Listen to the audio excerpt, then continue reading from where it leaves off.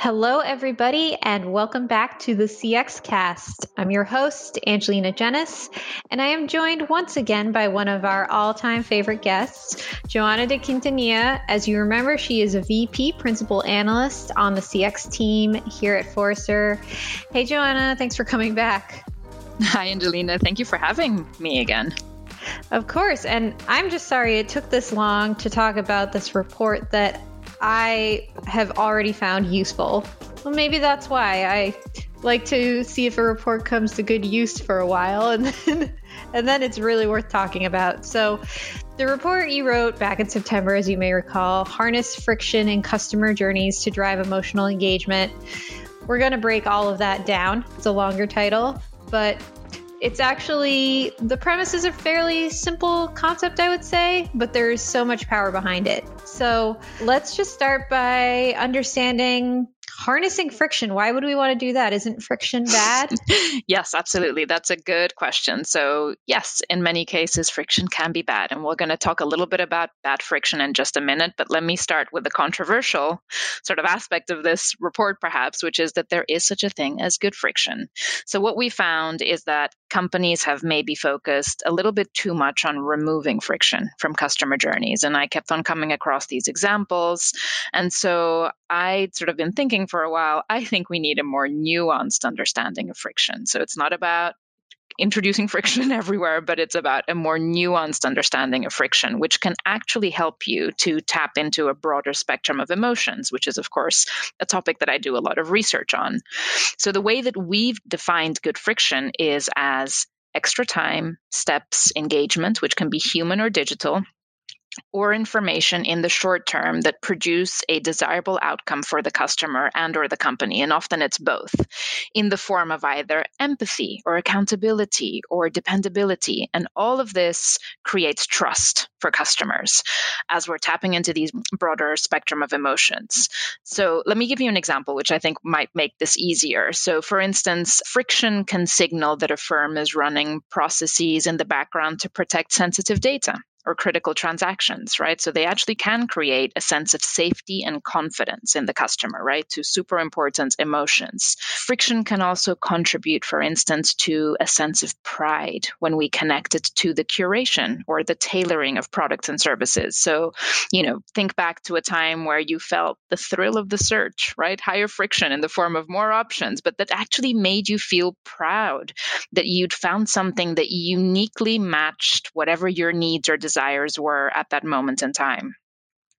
So adding these extra steps to the journey can actually create excitement, pride, confidence. It can be reassuring for the customer. We have examples like the blood donor app that actually uses pop-up windows, which we normally think of as bad, but they use it in order to congratulate donors for their generosity. That actually creates additional excitement and means that people are coming back to donate more blood, for instance. So that's good friction, right? So it has a very deliberate purpose. It creates empathy or accountability or other things that are associated to driving trust. Of course, there is such a thing as bad friction as well. So while the attitude that friction is the enemy is wrong, friction can, of course, be bad. So we want to avoid still things like unwanted delays at emotional peaks or at the end of the journey. So the positioning of friction is important. We want to also avoid mistimed interventions when we're trying to do key tasks and journeys. That's a bad time to introduce friction. And of course, friction during service recovery journeys, right? That's a really bad idea. Customers trying to solve an issue is in a heightened emotional state as it is. And because of a preventable error, for instance, that's a really bad time to be introducing friction. So there's a distinction between good and bad friction, and we need to start there by making that distinction. And that makes sense to me because we always talk about the loyalty drivers of ease, effectiveness, and emotion. And we don't want to detract from ease or effectiveness when that is what the user or the customer wants most. And we want to take into consideration the emotion coming into the journey that the user has. I know that examples of good friction, and particularly because you're focused on trust in quite a bit of this report, are really inspiring to folks. Do you mind talking a little bit more about how good friction engenders trust? Yeah, absolutely. So trust is a really important concept here. So we've seen that companies that prioritize frictionless experiences, they miss out on opportunities, right? And they risk in some cases alienating customers. And when we tap into this broader spectrum of emotions by introducing extra time or steps or an engagement in the form of a human or digital, we actually we can drive different levers of trust, in fact. So things like accountability, right? We're giving the customer a sense that we're accountable for certain processes or checks and balances, for instance, that keep their data safe, right? So accountability is one of those important levers. Consistency, dependability, right? We're checking things for you, or we're doing things in the background to make sure that you're getting the best deal, for instance, right? That can drive trust through dependability, through competence, by demonstrating that we are being competent in handling a particular transaction or situation, by demonstrating empathy, which can be another lever of trust as well, or integrity or transparency, right? We're asking you for information, maybe it's extra data so that we can tailor your experience a little bit more, but we're being really transparent about the data that we're collecting, the data we're not collecting, and how we're going to use that data. So those are all levers of trust. So things like accountability, consistency, competency, empathy, transparency, that ultimately drive trust. And so by designing experiences that actually drive some of these things and these emotions, we start to create trust. And actually, through those appropriate levels of friction that earn trust, what happens is that trust then drives revenue generating loyalty behaviors like retention and advocacy. So you're actually also in the process building brand advocates that actually help you to manage friction, because often brand advocates can help other customers to understand friction, understand why the friction is there in the experience. It's almost like a sort of a circular, like a feedback loop, right? You start with friction, you drive emotional engagement, that emotional engagement in turn drives trust, and that trust creates brand advocates that helps other customers understand friction. So it's a cycle built around that trust. It feels like there may be journeys that firms have developed and they don't even realize that they're doing this, that they're adding good friction. They may know they're removing the bad friction where they can. So if I want to take these concepts and apply them, first I need to even recognize where's the good friction, and even how do I design good friction if we don't have enough of it? So how would we go about doing that? Yeah, that's a great question. Going back to this idea of a nuanced understanding of friction, that's what we're trying to achieve, right? So it's all about the nuance, the context, which is why customer journeys are so important in order for us to understand the concept of friction. So customer journeys differ based on their complexity, the number of channels, steps, their intensity, the fear of missing out, or the level of commitment for the journey. If you, for instance, think about using Alexa to order a pizza, that requires less friction than perhaps purchasing airline tickets, where really ideally you'd want somebody to be reviewing, or you'd want the opportunity to review and actively confirm the latter before buying. Journeys are not all made equal, right? So we need to start thinking about what's the friction quotient of the specific interaction or journey that I'm designing for. So an important concept in this report is this friction quotient, and how do we gauge that for different journeys? So we do that based on a number of things. First, we start very high level. We start by thinking about what industry am I in, right? So depending on the industry or the business type you're in, you may be facing more or less regulatory pressure that may require some friction for very good reason to actually abide to certain regulations. There might be more complexity in your industry. A healthcare journey, very different to a retail journey or a grocery shopping journey, right? Those have very different levels of involvement and very different emotions that go with that.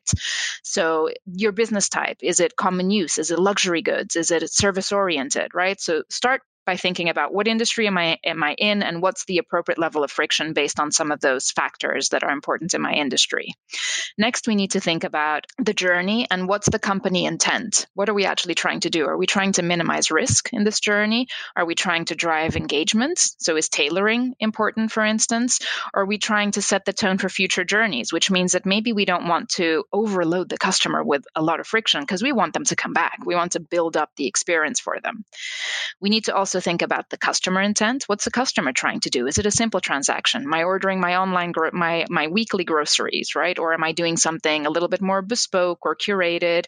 Or maybe there's a learning or a creative experience that actually, by introducing a little bit more friction, I might actually get a lot of satisfaction because it means I'm learning something. Those are very different intents and there's a different friction that goes with those.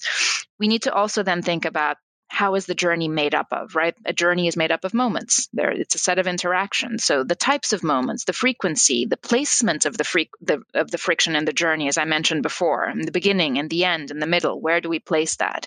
And of course, extremely important, we need to think, and you alluded to this already, Angelina, we need to think about the type of customer, right? What's the emotion the customer's arriving with? Is it a very loyal customer? What age group are they in? What are their privacy needs? Right? If somebody's very skeptical about the use of their data, they might actually appreciate more friction because they want to make sure that they are sharing an appropriate level of data with you and you're keeping that safe for them. The history with the brand, right? Have they had a problem with you before? In which case, we need to think carefully about the level of friction that we want to introduce there. So the industry, the company intent, the customer intent, the moments, the type of customer, and all of this contextualized in specific journeys is the way that we start to unpack what's the right friction, because there isn't a cookie cutter approach, right? We really need to think contextually about this. I love that. And it makes me realize all the times I was adding good friction to customer journeys without even realizing it. So, for example, we were designing a website for a drugstore chain, and I was doing user research, and we discovered that the users did not want their drug information right there when they arrived on the homepage because they had family members that didn't know about each other's prescriptions. So a little friction, a couple clicks away to get to that information was actually really important to their privacy. And even things like confirmation pages, when you're just trying to click through and buy something, please confirm all this information is correct. You realize that it's worth a couple extra seconds of your time so you don't have to then go back and panic about a big purchase you just made. So absolutely, we've been doing it this whole time. We have been doing it this whole time. Like the classic example that I always use is sort of I'm ordering something for somebody's birthday, like my sister's birthday is coming up, and if the experience is so slick that I don't even have a moment to pause to think about the address that I want whatever I'm purchasing shipped to, I might be shipping a birthday present to myself instead of to my sister, and it's going to get there late. So there's simple examples like that. There's sort of more complicated examples like you just described, where actually it's about the privacy, it's about people sharing information perhaps. So friction becomes this really important thing to consider. In a lot of those cases, the customer or the user isn't even really aware that we are adding friction to the journey, but it is helping us build those relationships with them. Is there a certain level of customer awareness that is important in friction? You mentioned that in the report. Can you explain that point? Yeah, absolutely. So another thing that's, I think, really important about the right level of friction beyond sort of thinking about the friction quotient is this idea that you need to co-create good friction with customers. So it needs to be tested so that you can learn how to dose the friction. You need to make friction optional for some customers that maybe are just more technology optimists, for instance, or more clued up or have done this before. So you need to be able to make it optional in some cases. And you can turn friction into moments of delight. So an example of a company that's done that, which and I love this example, is Monzo. So financial services company in the UK, they turned negative friction into delight by actually adding an animation that slowed down the authentication journey, which meant that it won them some time so that the activation email would actually arrive in the customer's inbox at the right time. Because what was happening before is people were going straight to their inbox. The email wasn't there. They were panicking because they thought something's gone wrong. So by introducing an animation, they were slowing down the whole process without the customer really realizing and actually creating a much better experience for the customer. Now, how did they come up with this idea? Because they tested it, right? They co-created this with customers. They looked into how do we use friction to encourage serendipity? How do we use friction to create this moment of delight and slow things down? And so they're an example of a company that's really thought in a very nuanced way about friction. And so we need to co-create good friction with customers. You can, ultimately you want to also start using data and tools to orchestrate friction based on signals and changing circumstances, right? So we know that there are some companies that are using tools to, for instance, look out for specific signs of duress in the journey, like heavier typing, jerkier behavior, pitch, rage clicks, excessive hovers, to adjust friction in the moment. So in an ideal world, we would be moving towards a situation where we can also orchestrate this in the moment based on changing circumstances, which could be very much happening in the moment, or they could be life events, right? Things that have happened that have really sort of changed the customer circumstances. So you can help build trust in a new behavior with friction. So you're co-creating this with customers, and you're making sure to adjust this sort of as you go as well. Fascinating. I am willing to bet that we have a lot of folks in the audience who are designing journeys, who are managing journeys, who are thinking about friction quite a bit. If they want to offer some more examples to you, how can they reach you? Yeah, so just reach out either through LinkedIn, through our webpage, or schedule an inquiry with me if you'd like to sort of talk about this topic. There's so much to unpack in this topic. So like, how do we actually educate customers about the value of friction? How do we communicate about it, right? That's another topic that's really, really important. How do we manage expectations? A lot of it comes down, of course, to managing expectations. And also, how do you, I'd love to hear from other companies, for instance, how they're establishing guiding principles that help them harness friction for their brand, how they're making this brand specific. That's one thing that I think is fascinating, is that, of course, you have to think about the context, what's the journey the customer's on, but you also need to think about, what's my brand promise? What are the principles that my brand stands behind? For instance, one of Monzo's key principles is transparency, but they also use other principles like including, avoiding interrupting key or urgent tasks, focusing on the value exchange for the customer. They put a lot of attention on the communication, how they communicate about the value of friction. What's the trade-off for the customer? So we'd love to hear more examples. We'd love to hear about the principles you're using to guide your more nuanced understanding of friction. So yeah, reach out through LinkedIn or through the Forrester website. We'd love to hear from you. Amazing. Well, thank you for joining once again. It's always a pleasure. Thank you. It was great. Joanna's report is Harness Friction in Customer Journeys to Drive Emotional Engagement. You can find that on Forrester.com. There will be a link in the show notes. We are brought to you by Forrester and produced by Wesley Patterson. Thanks everyone for joining. Until next time.